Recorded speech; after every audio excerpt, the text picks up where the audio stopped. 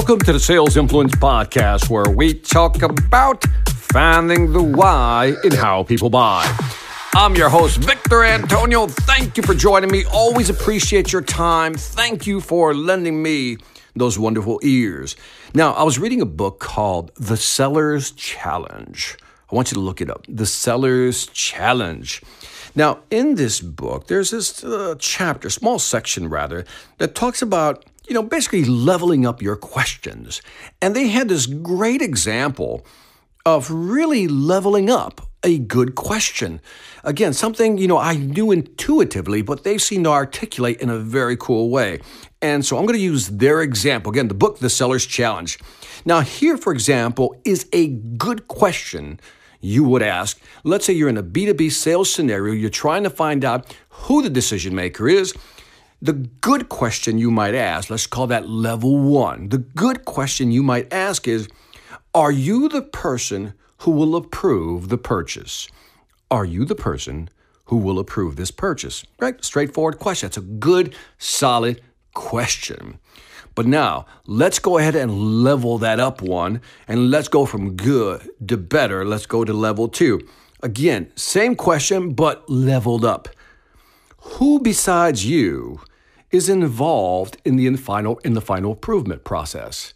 Who besides you is involved in the decision-making process? Who besides you is involved in the final approval? Now, you see how that differs already? The first one was, are you the person who's going to make the final decision? The second level-up question is, who besides you is involved in the final approval? In other words, how many more people are involved? Who else is involved? Great question, great question.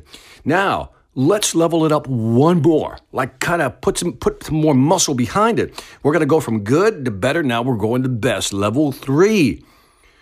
Would you please walk me through the process to gain approval for this purchase order? Oh, listen to that.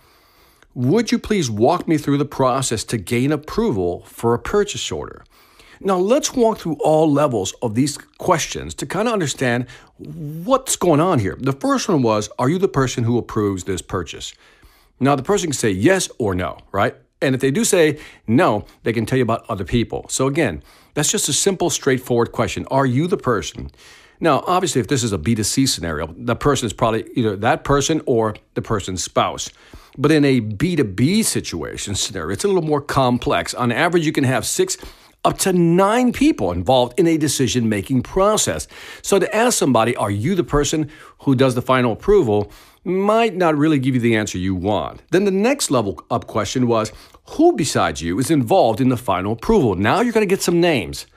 So now you're going to get more names. So instead of getting just a yes or a no, now you're asking for, second level, more names. Who else besides you is involved in the decision-making process? And then last but not least, the best of the best is, would you please walk me through the process to gain approval for this purchase order? In other words, for this buy. Now, the reason I love that question even more is because beyond just who's involved, now the person is going to walk you through the process.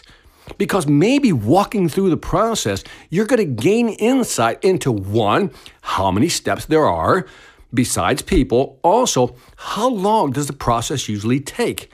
Who has to really sign off on this? What has to be done?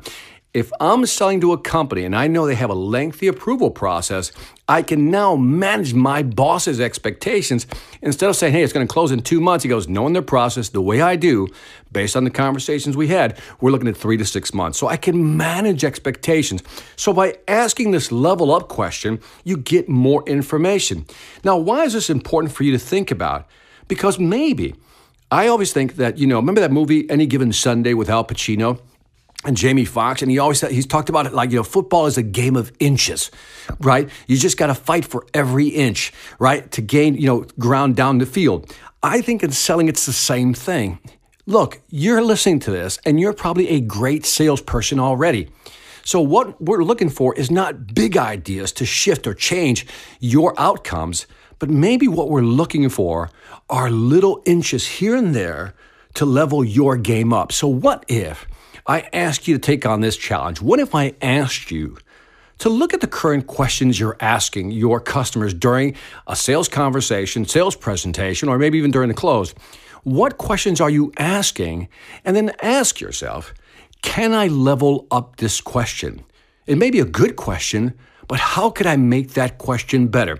Just like we took this question from, are you the person responsible, to the next level, who else is responsible? To the next level is, can you walk me through the process, how these decisions are made and who's involved, right? So what questions can you level up in your presentation, in your conversations to make you that much more effective and get more information from your customers that you'll be able to use to your advantage, not only to sell more effectively, but again, to manage expectations back at the home office. It's all about the quality of the questions you ask. So ask yourself, am I asking the best questions? And that is it for the Sales Influence Podcast. Don't forget to leave me some feedback on iTunes, Stitcher, or YouTube. Let me know what you think. I always appreciate your feedback. Also, check out the Sales Velocity Academy. You got to check it out. I've added some great new courses. All my books are there. And if you're serious about increasing your sales ability, go to salesvelocityacademy.com. Lastly, I want to thank you for listening. This is Victor Antonio, always reminding you, selling ain't hard when you know how. Take care.